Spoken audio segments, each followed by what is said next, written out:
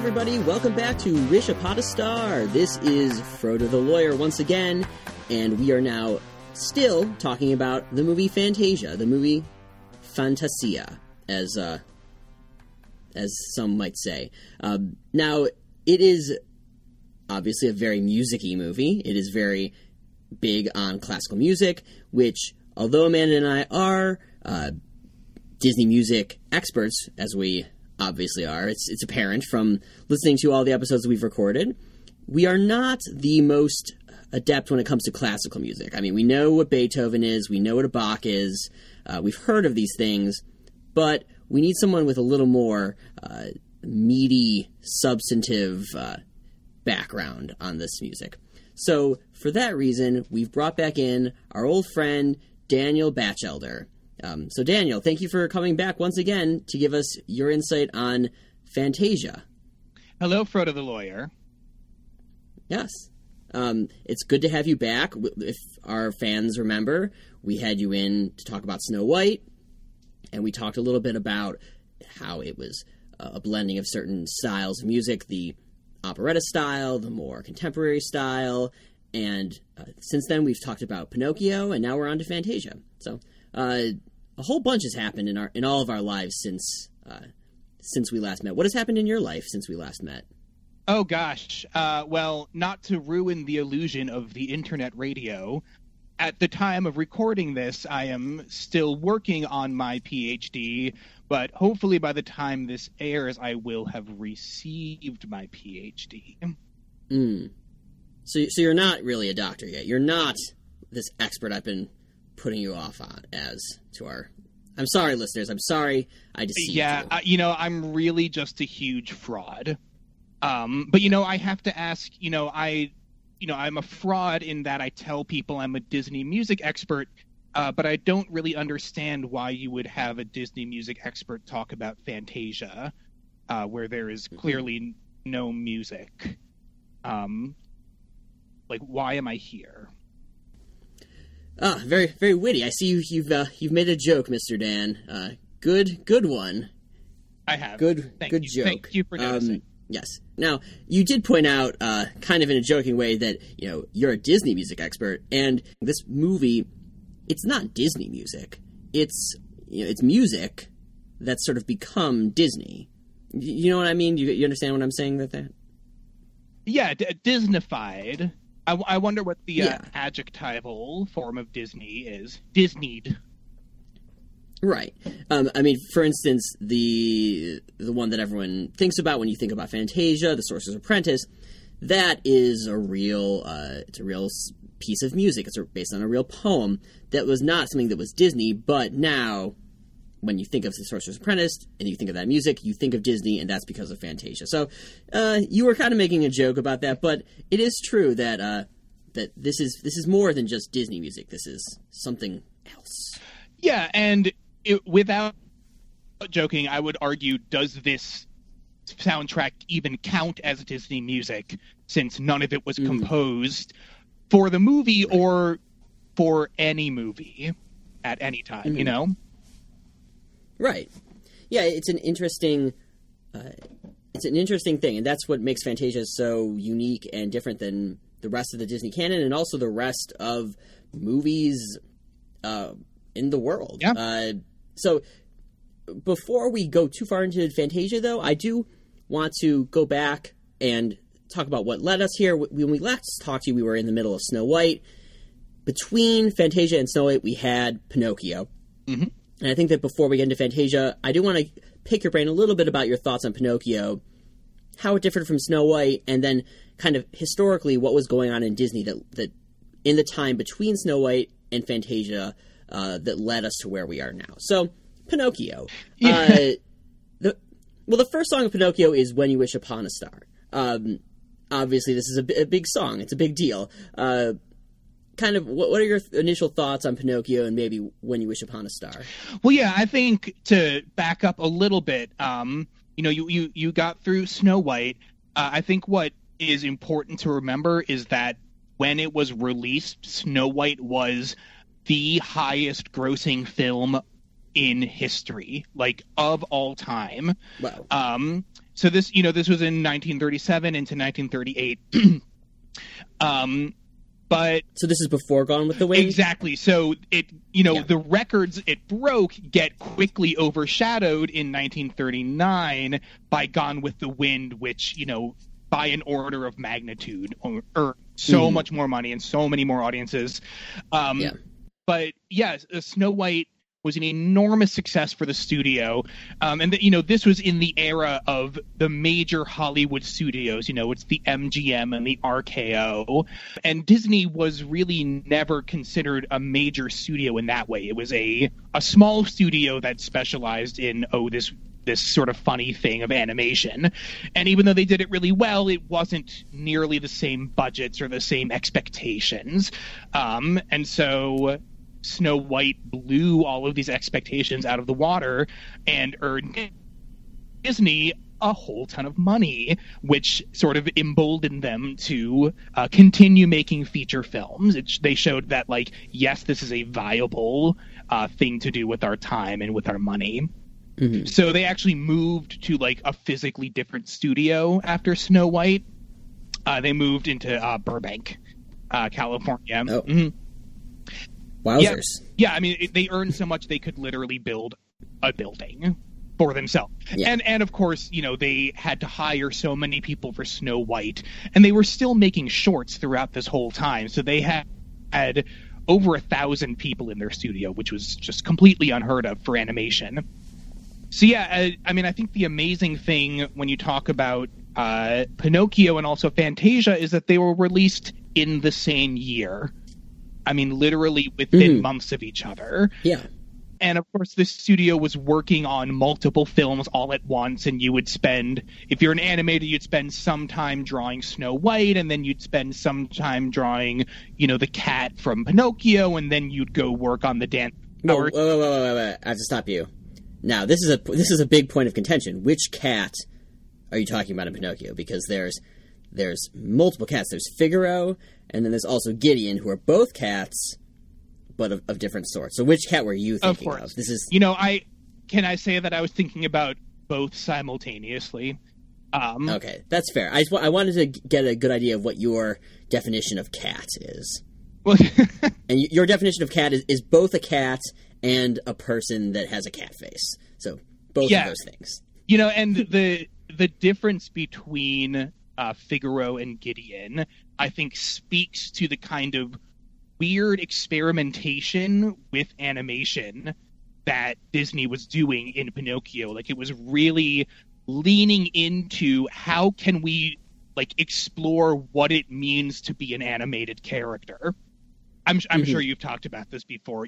Figaro is the it's mostly like a cat, but it's also kind of hyper intelligent and can understand English apparently, but doesn't wear clothes and doesn't walk upright like Gideon or have opposable thumbs like Gideon. Right. Yeah. Doesn't swing hammers at people. Yeah. We definitely talked about that. But yeah, going back to what you were saying how these movies were worked on at the same time. So was it true that, was it always intended that Pinocchio would come out before Fantasia? Or I guess, what was the origin of those two ideas? Yeah, I believe Pinocchio was always intended to come before Fantasia, although actually what was originally supposed to be the second feature, the one to come after Snow White, was Bambi. They had secured the rights to this novel that Bambi is based on while working on Snow White. And it was going to be their next film, but then the studio discovered that, well, to do this novel justice, we can't make it kind of a funny cartoon and we can't sort of rely on these old tricks. And when they realized that, they realized, wow, we really, really need to learn how to make animals that look super realistic. So Bambi wound up taking much longer than they initially planned. And it wound up being, as you know, the last film to come out before the end of this golden age. And it wound up being what nearly drove them to bankruptcy and is essentially why the golden age ends with Bambi. So Bambi's mom isn't the only thing to die in Bambi. Spoiler alert. Oh, rough. Yeah. I mean, I don't know, like 70-year-old spoilers. Yeah. What's the statute of limitations on these? Yeah, I think it's it varies based on the age of the person. If you finding this like little 5-year-old kid, like, I mean, like I'm sure there are millions of 5-year-old children listening to this podcast. They may not have reached Bambi yet. They have a lot of options, but if you're 20 years old, you have to have seen Bambi by now. Yeah, I mean, engage with the culture for once. And I'm actually saying this as someone who, and I'll talk about this more when we get to Bambi in a few months, I guess, but I've actually never seen the entire movie of Bambi. I just, we were watching it one day in my indoor recess of my elementary school, and recess ended because, it was only like 30 minutes because we were like children, and then after that I never finished watching the movie, so cliffhanger for me.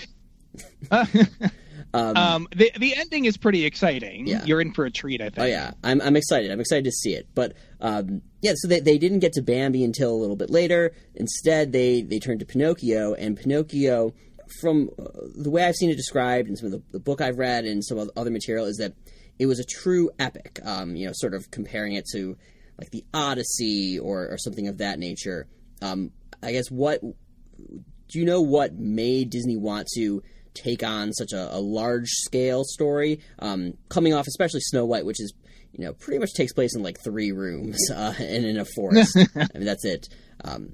What drew them to Pinocchio? Yeah, I mean, I think that's a complicated question. I think a lot of it was ambition. Look what we were able to do with Snow White. Now let's see if we can stretch ourselves even farther. I think what especially attracted Walt Disney to Pinocchio was that it had this act of bringing an inanimate object to life as this sort of central part of the story. And as an animator, that must have been really appealing to him, especially, the opportunity to sort of conflate the technology and reality of animation with magic and fantasy. Yeah. And actually, something that I think is really interesting, in the original story of Pinocchio, it was this children's book that was published in Italy that was first published as like, serialized chapters, and then it was all collected. Yeah. In the original story, it doesn't start out like in the Disney version where, there's this woodcarver who makes a puppet and then magic brings it to life. No, it starts with a woodcarver chopping down a tree in the forest, and the tree starts speaking to him. The wood is already alive, and then he brings it to Geppetto, and Geppetto carves it into the shape of a puppet.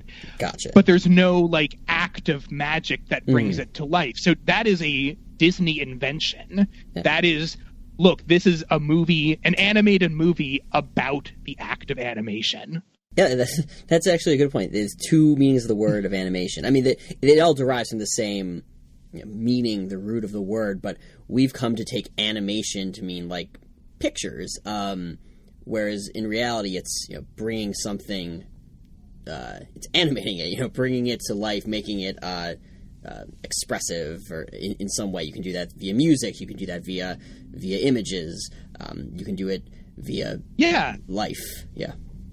So, well, and this sort of, connection between, the act of bringing to life and the medium of animation, I think that gives an interesting spin on the sort of Figaro-Gideon discrepancy. Like, why would we have 2 cats who are so different in the same movie operating in the same universe? And that is not something Disney would have done before. They don't really do that in their shorts. Yeah. Characters tend to be fairly stable in, how anthropomorphic they are, how sort of characterized they are. But yeah, in Pinocchio, the studio really leans into, like I said, like, how can we experiment with this medium? As a musical, I feel some of that same experimentation. I don't know if you noted this in your Pinocchio episodes, but that movie stops being a musical just under halfway Yeah. through. Yeah. And that is really weird. Yeah, and then it relies a lot on the score and things like that, but there's no songs. Yeah, we definitely noticed that. It's I mean, Snow White, although it wasn't quite as stark, a lot of the songs are done most of the way through, and then you get maybe Silly Song in the second half, but beyond that, there's not much musical. So when you get Someday My Prince Will Come. Oh, that's true. Yeah, that's true. It's not equally distributed, but it's fairly evenly distributed right. from beginning to end. And other than these two tiny little reprises in Pinocchio, yeah. you get to I've Got No Strings, and then it just completely ceases generating new material. Mm-hmm. And I think it's interesting that Got No Strings is this moment where we're sort of getting the flagrant inanimacy of these ethnically marked marionettes sort of flopping around the stage. And so if we see it as a film about what does it mean to be a character in an animated film, we can also ask, what does it mean to be a character who sings in an animated film? Yeah. Yeah, Amanda and I talked about the ethnic orientation of the wooden puppets. Specifically, we kind of were grappling with a little bit of, is this racism, but is it okay because it's against European cultures? I did read that they were thinking of including Chinese and African puppets, so that's probably a good thing they didn't do that. But I can say Disney did get pretty far with the African sequence, and it is rough. Yeah. I don't know how much they animated, but I've seen a lot of the sketches for the score and the lyrics, and it's about as bad as you might imagine it to be. Yeah. For an American studio working in the late 30s. Mm-hmm.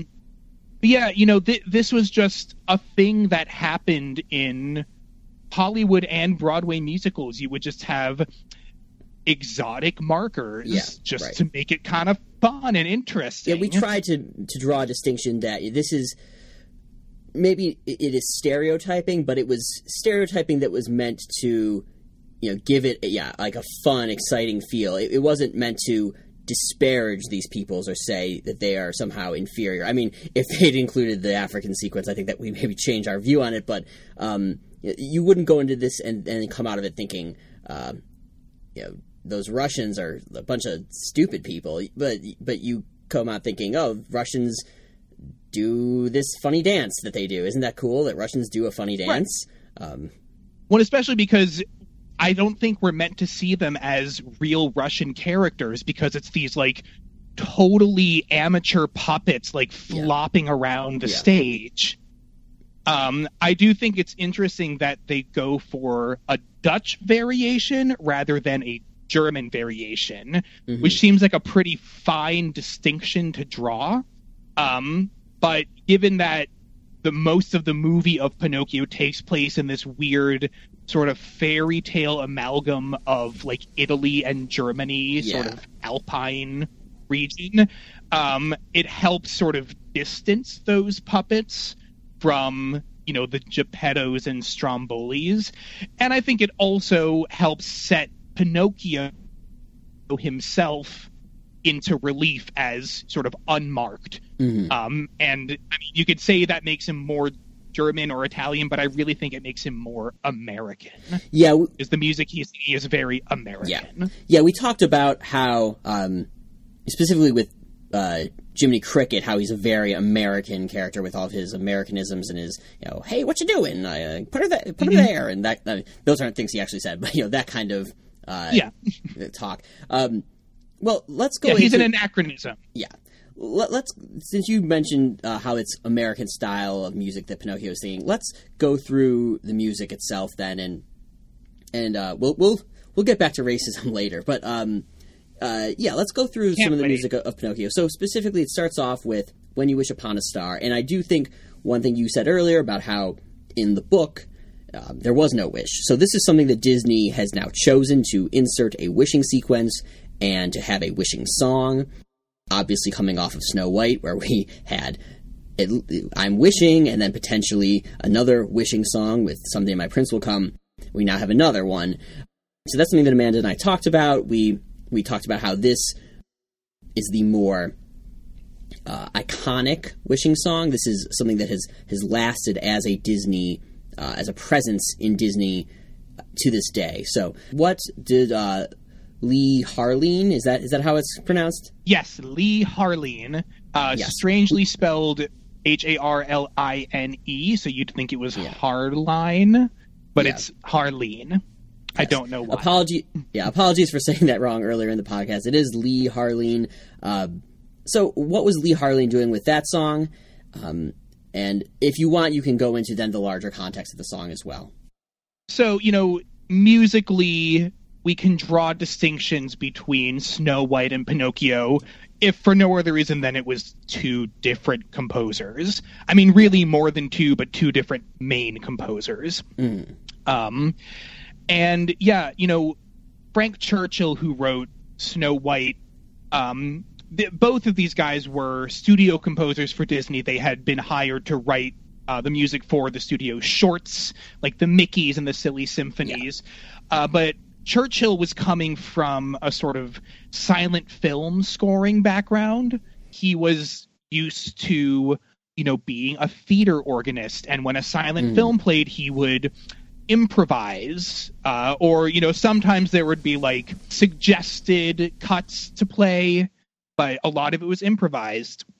And so he brought, I'd say, a more sort of populist tone to the Disney studio sound, whereas Harleen had a degree in composition. So he's coming a little bit more from sort of composerly, I don't want to say cerebral because that makes it sound like I'm dissing Churchill, but he was a lot more, I would say, intricate with his compositions and did a lot more sort of fancy, classical in big quotes tricks. Where in the soundtrack for Pinocchio do you see the influence of this classical music style that you said with Lee Harleen?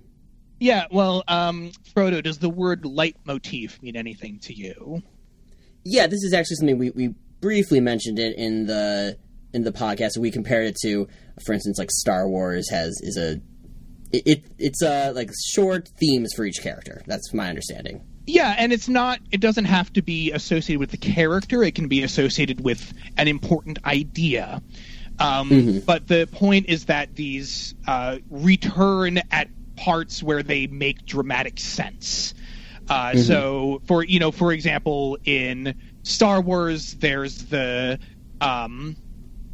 Jedi theme, and every time something important happens that is related to the Jedis, you'll hear this theme.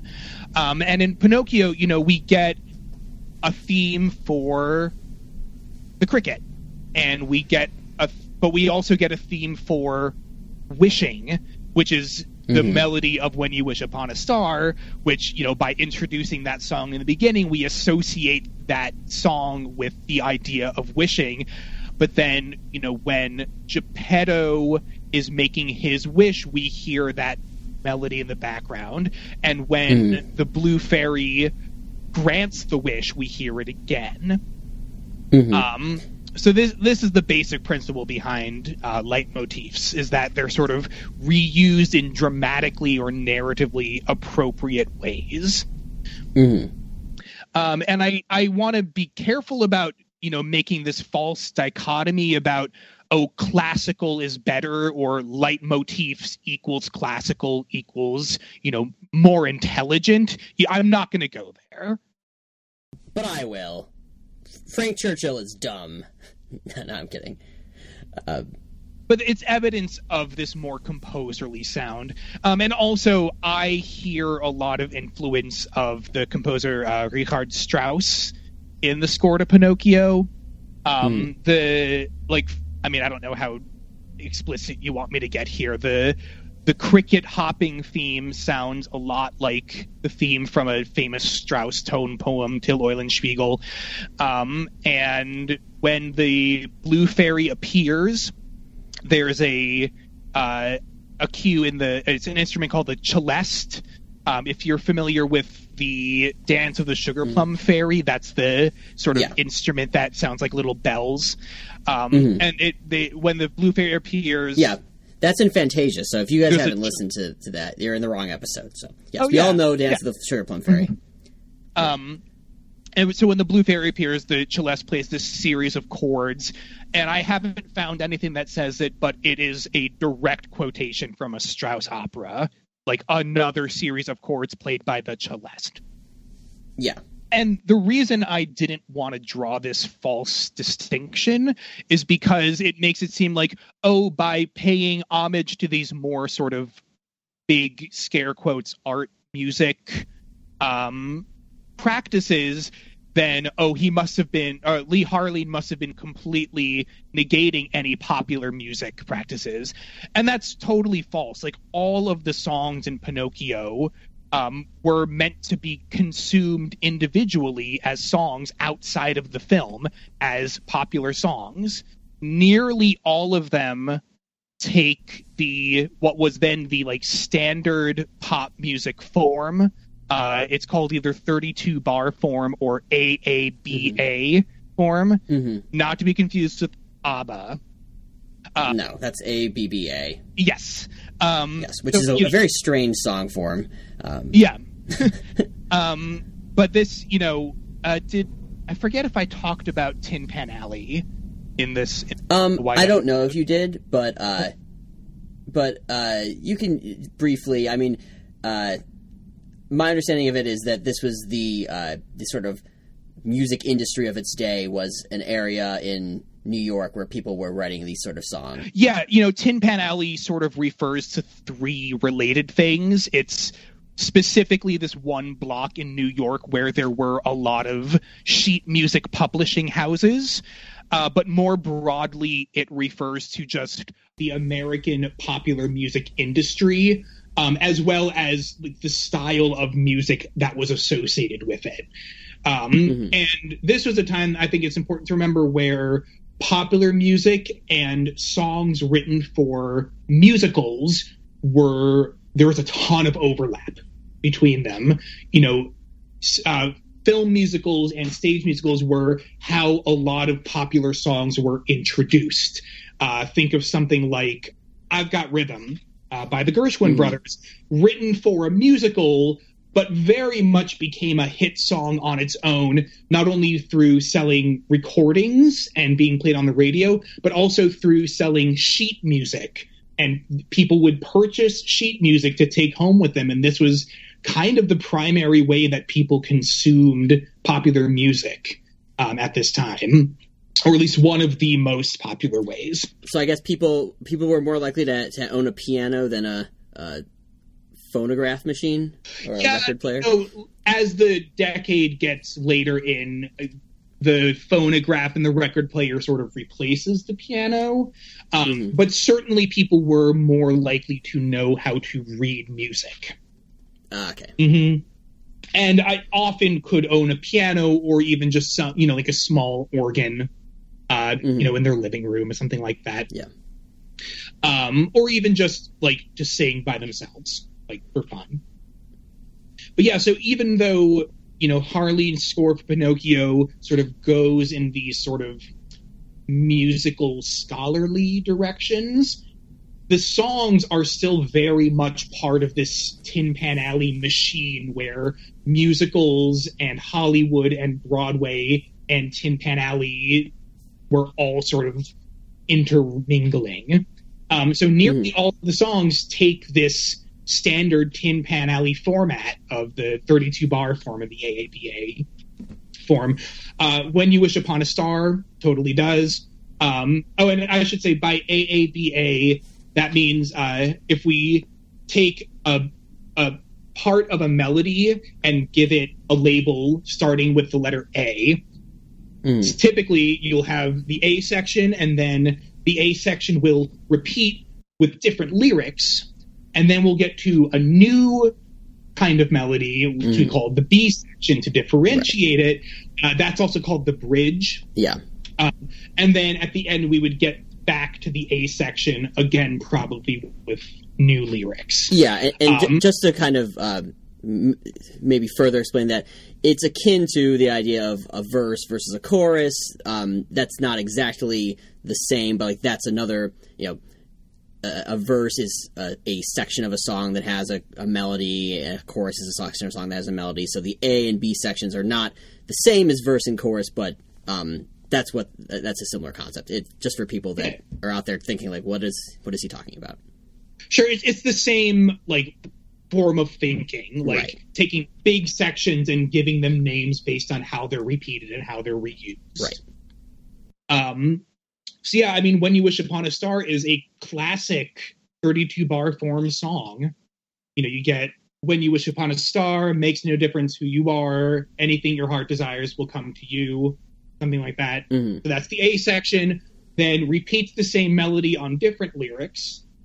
And then the chorus comes in and no one can understand the lyrics because they have really poor diction, but it's a different melody. Right. Yeah. That's yes, exactly. And then after that, Jiminy Cricket comes back in and sings the opening melody once again. He makes little changes to it to sort of spice it up and make it interesting. Mm-hmm. But yeah, that's the classic 32-bar form song. Well, is there anything else you want to say on When You Wish Upon a Star? Like that's of particular note? Yeah, I mean, it's an important song because it became the theme for the studio. Mm-hmm. And I do think the way the song is framed in the movie is really interesting because it's framed as something that is outside of the story, and then you get the person who sings it, or the cricket who sings it, Jiminy.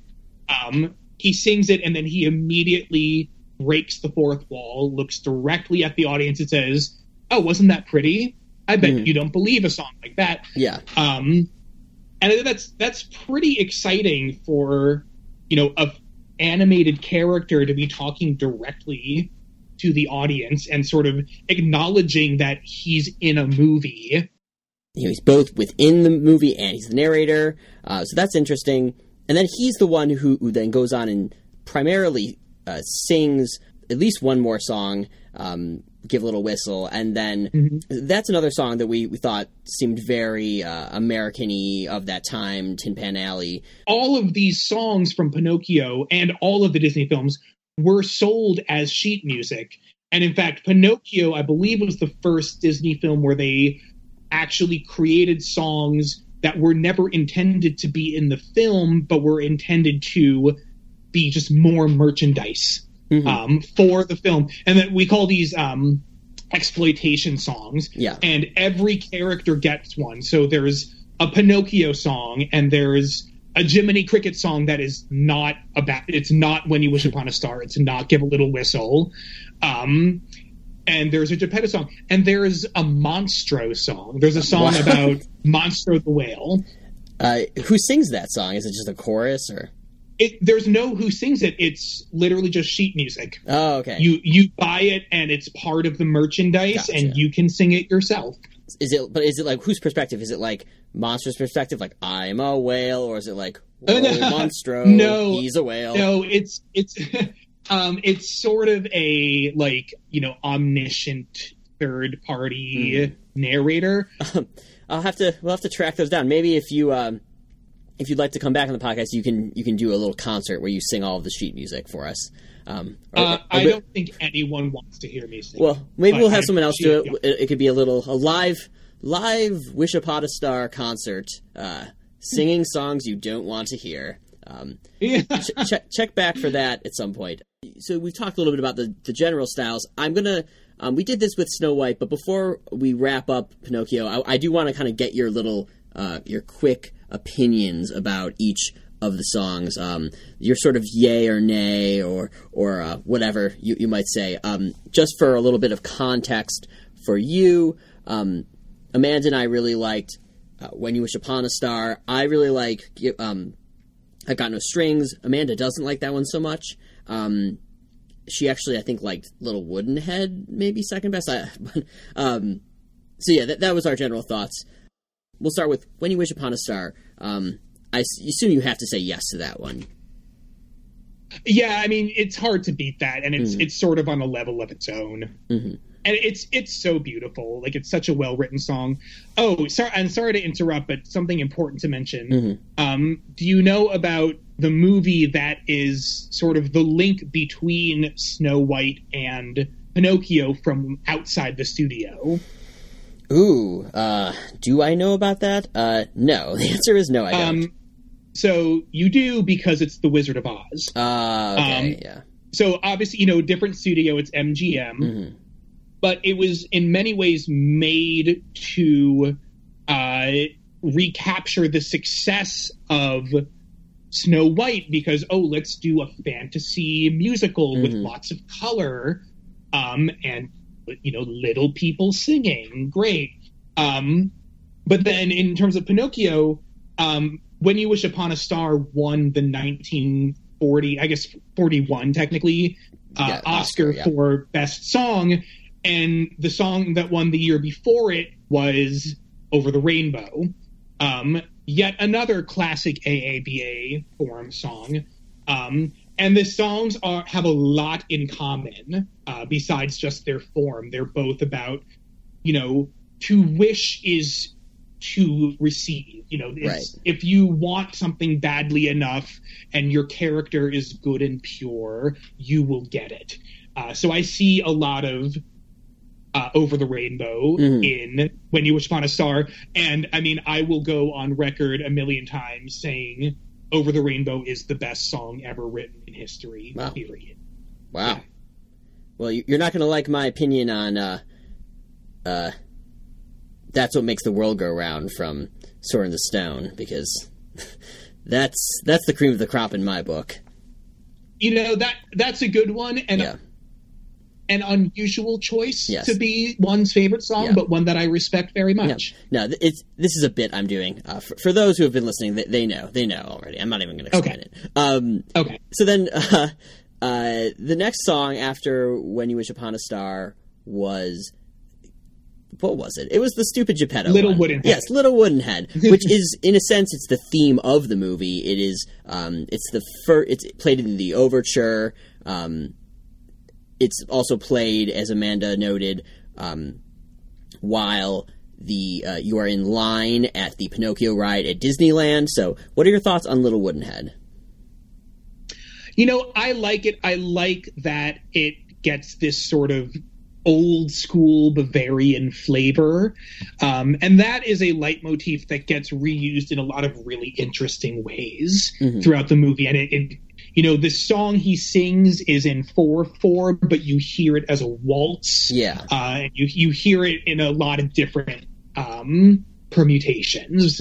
It's short and inoffensive. The next one is then Give a Little Whistle, which also in the AABA style, I believe. But then you said there's a little dance break. What are your thoughts on that one? Do you like it? It's not my jam. It to me, it's very much the look. I'm a contemporary American character. Look at me, Charleston. Yeah.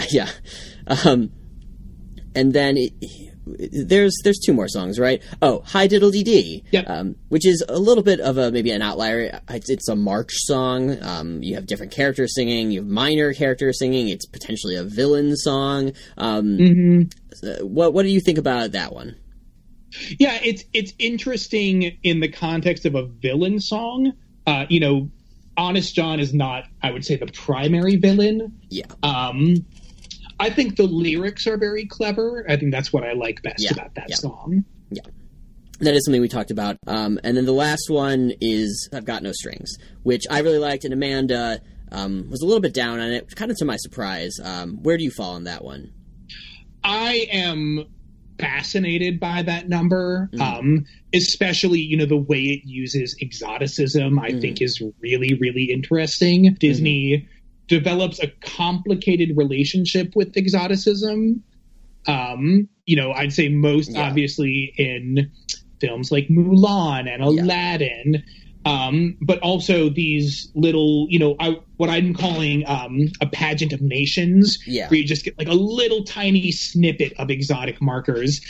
Yeah, I like that one. I think that it is, one thing I said is that the song has a true beginning, middle, and end, unlike a lot of the songs that we see so far, that it's like sort of telling a story of Pinocchio's attempt to make it into showbiz and how he falls, and then he gets back up and he ends up dancing. Yeah, I could do a little less Pinocchio singing.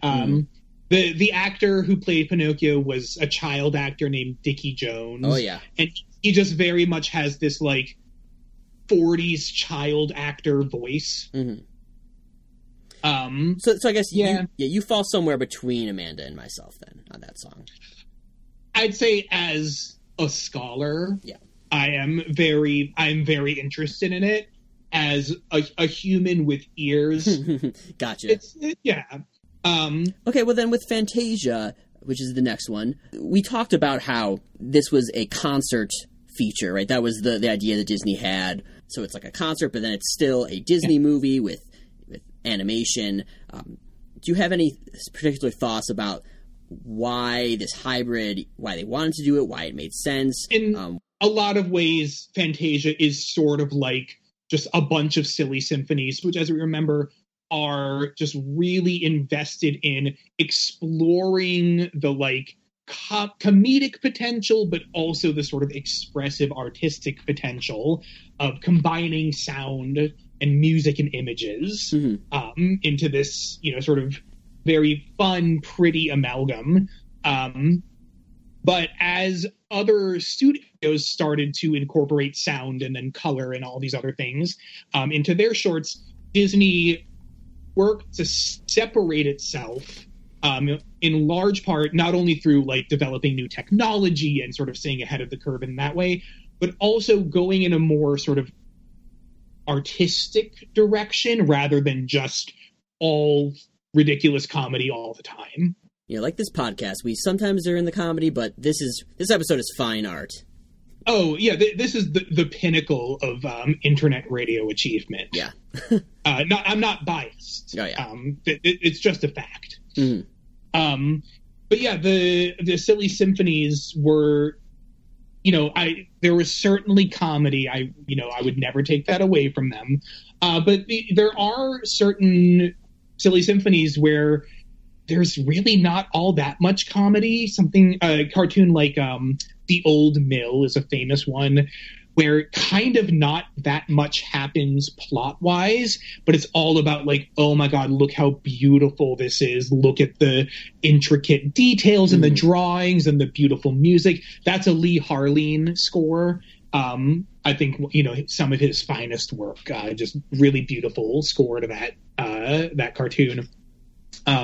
So the idea of using cartoons with music as sort of concert style entertainment wasn't new with Fantasia. But Fantasia in a lot of ways is the sort of pinnacle of that project. We are all really now, familiar with Fantasia. We've seen it so many times. I think it's important to remember how experimental it was and kind of still is. Can you think of another film that operates in the same way and don't say Fantasia 2000? It's kind of weird to say this, but Fantasia is kind of like an art house film. Yeah. Like it's so experimental and so different.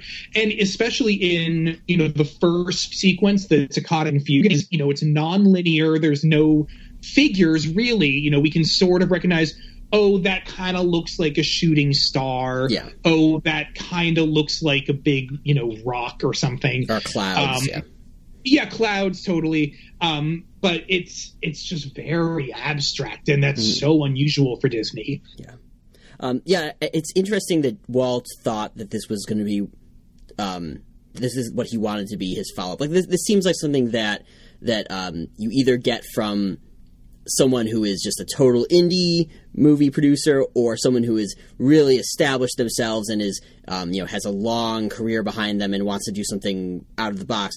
This is, not that Disney wasn't successful. He was these are cartoons, like you said, the highest grossing, but this was his third feature. This is he's a relatively young man at this time. It's interesting that he decided to make this his passion project at this time. Yeah, and well, I should say also a lot of the sort of creative energy behind Fantasia also goes to Leopold Stokowski, who's the conductor in the film. And I don't know if you went into this in your previous episode, so forgive me if I'm repeating. This whole project started out as an idea for a silly symphony where Stokowski, I don't know if Stokowski approached Disney or the other way around, but one of them said, hey, can we do a collaboration where we do The Sorcerer's Apprentice as a silly symphony, just as a sort of standalone short? But then as they started working on it and getting more and more into it, they realized, wow, this has a lot of potential. What would it be like if we expanded this into an entire feature? And The Sorcerer's Apprentice was also intended to bring back the popularity of Mickey Mouse, because with the features especially, but also with the shorts that had been going on at this time, like Goofy and especially Donald Duck were becoming much more popular characters than Mickey Mouse. So they wanted to feature him and give him this like really fun, exciting role in The Sorcerer's Apprentice. But so the music that appears in the film, pretty much all of it was suggested by Stokowski or by Deems Taylor, who's the announcer. Good old Deems. We talked about a bit about Deems.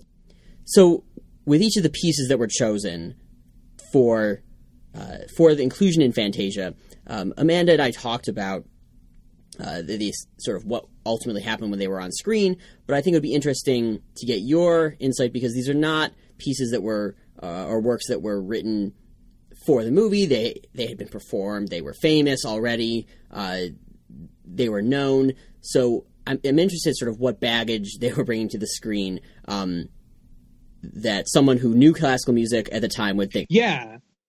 So, as we mentioned, these works were suggested by Stokowski and Deems Taylor, like people who like really knew how to program a concert. They were, deeply, deeply ingrained into the sort of classical music world.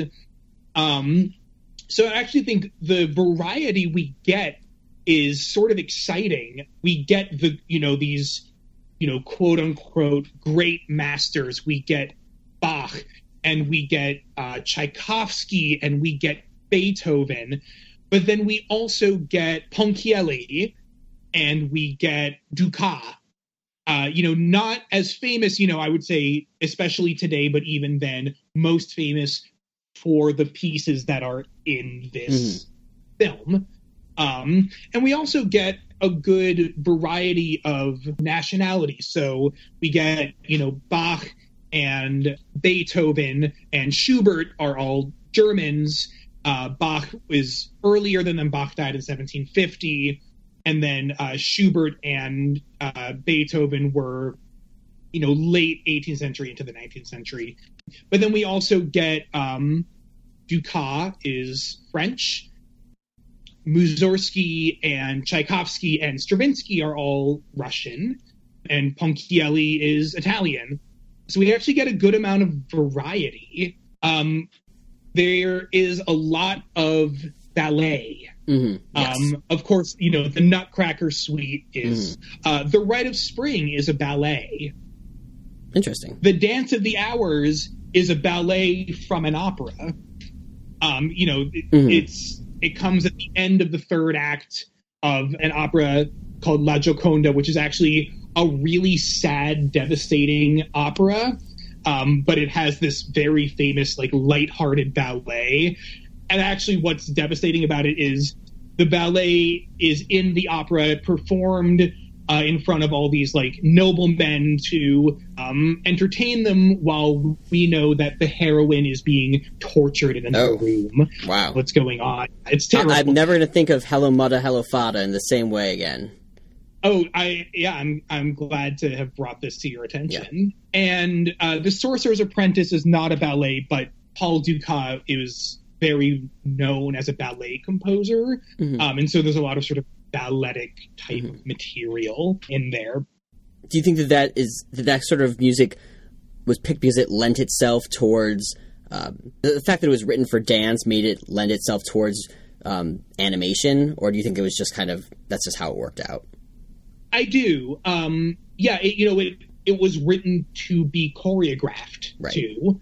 And so this is just sort of a different version of choreography. Mm-hmm. And of course, in the Dance of the Hours, it's like more literal choreography, and it's this whole like parody of highbrow ballet. Yeah.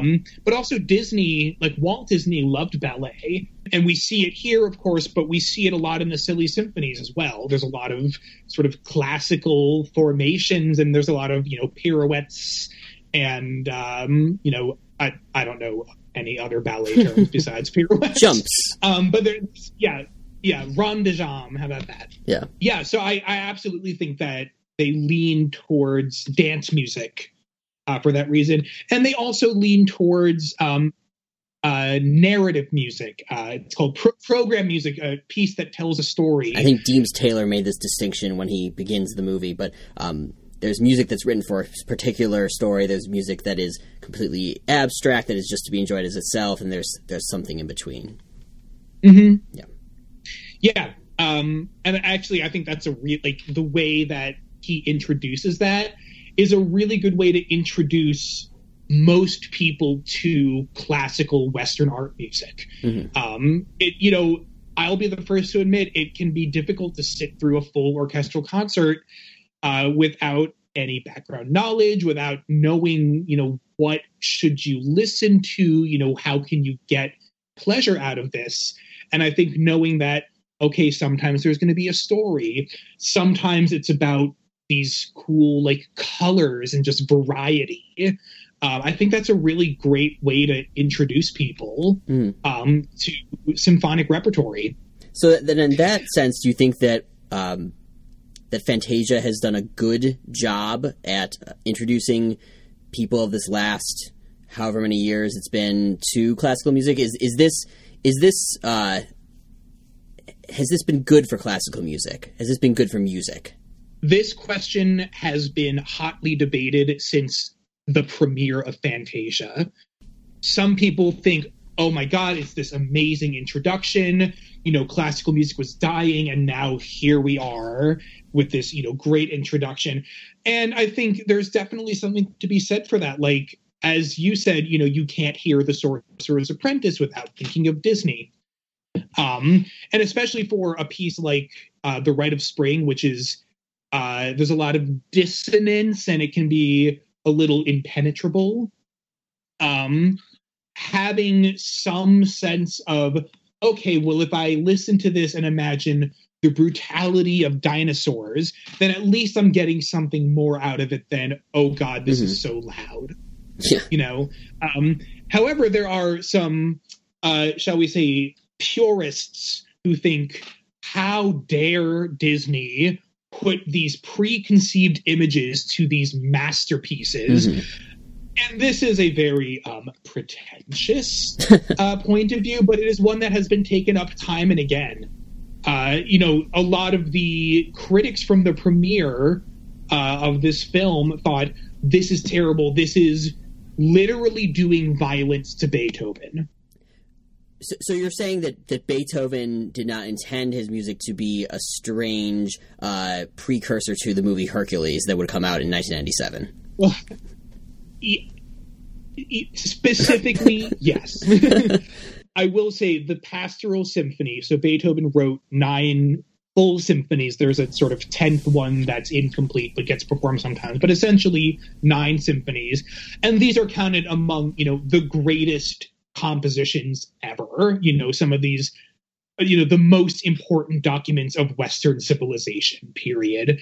The Pastoral Symphony, number 6, is the only one that has specific narrative programmatic elements that Beethoven himself indicated in the score.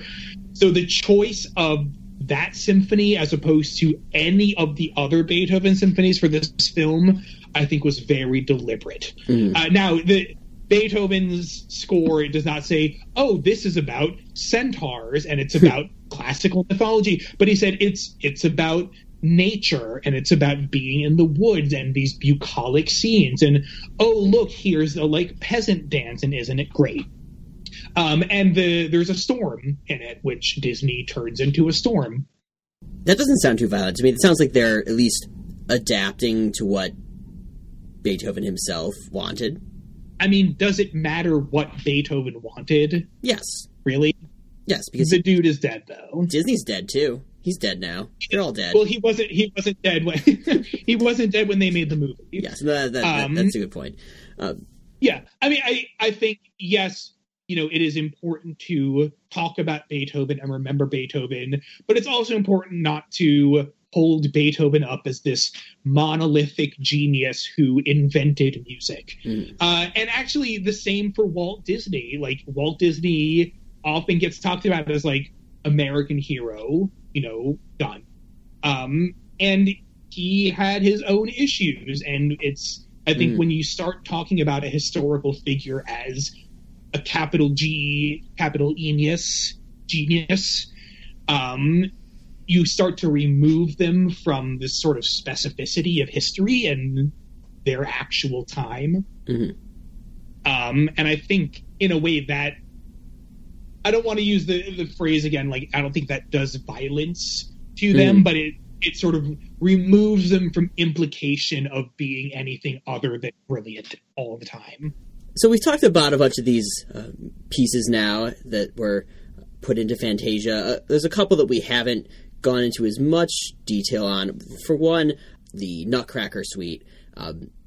Particularly, we were taken aback when Deems Taylor says that the ballet was not popular. And that little part of the announcement is kind of weird too, and I think it's a little bit wrong. The Nutcracker was a huge smash as a ballet when it premiered in, hold on, let me look this date up, like 1892. And like it wasn't, so today we think of it as literally every Christmas. Yeah. The Nutcracker, just over and over and over and over. And yeah, that maybe wasn't in place by the time of Fantasia, but the suite was an extremely popular thing to be programmed almost immediately after it performed. I will say, and I think what maybe Taylor was a little hinting at, Tchaikovsky hated the Nutcracker. He was embarrassed by it. He hated the music. Yeah. And he thought it was insipid. He thought it was some of the worst work he ever did. And I think he would, if he was alive today, he would feel really weird that it's what most people know him for. Yeah. As opposed to, he did the 1812 Overture, right? That was him. Well, and a lot of like really excellent symphonies like Beethoven and chamber music as well. Also Swan Lake, another famous ballet.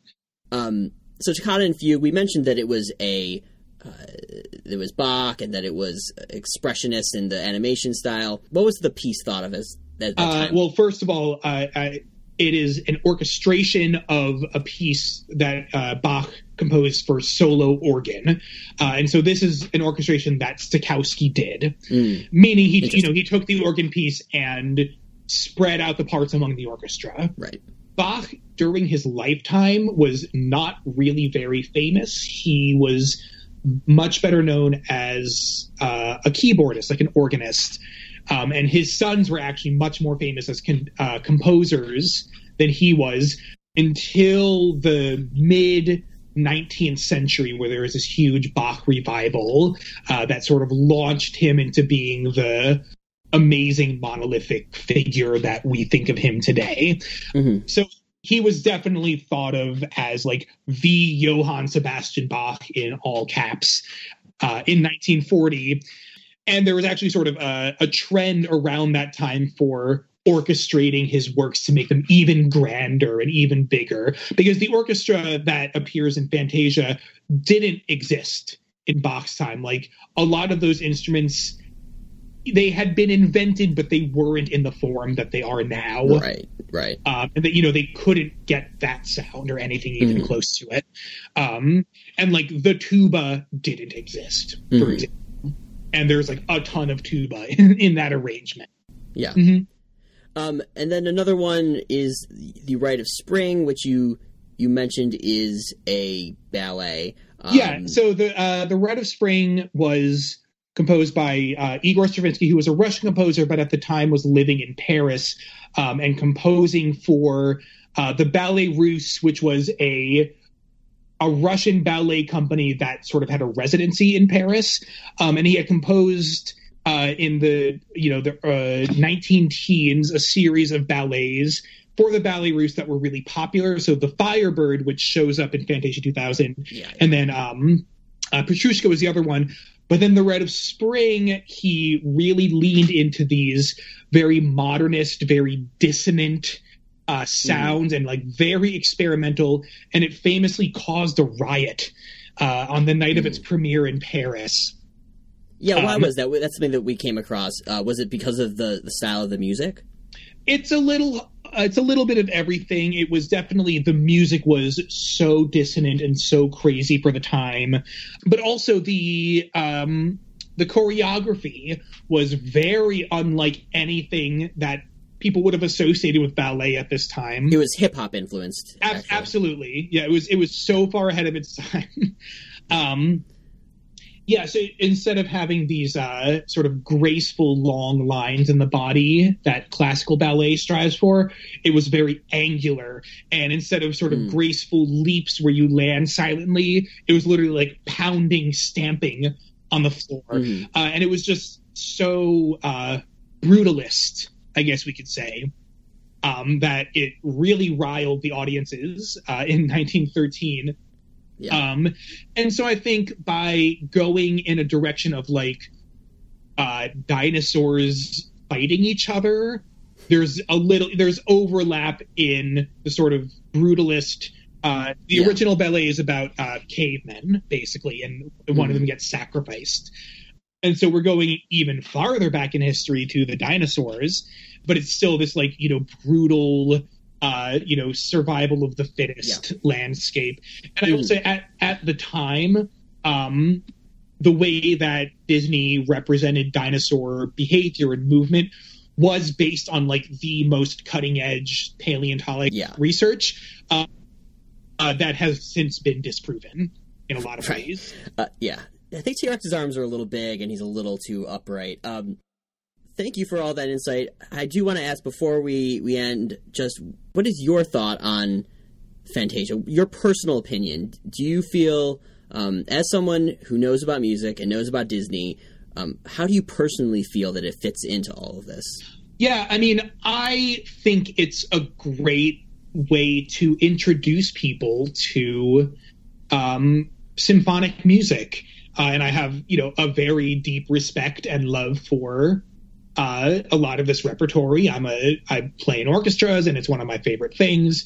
And I think it's important to show people, like, no, this is not the only way to listen to this, but it is a great way, especially for children and for people who just really don't have that much exposure to classical music, as saying, like, look, here's a way to make this exciting. Yeah. Can I quickly give my favorite fun fact about Fantasia, though? So when Fantasia first came out, for a variety of reasons, did not perform well, financially, critically, any of that.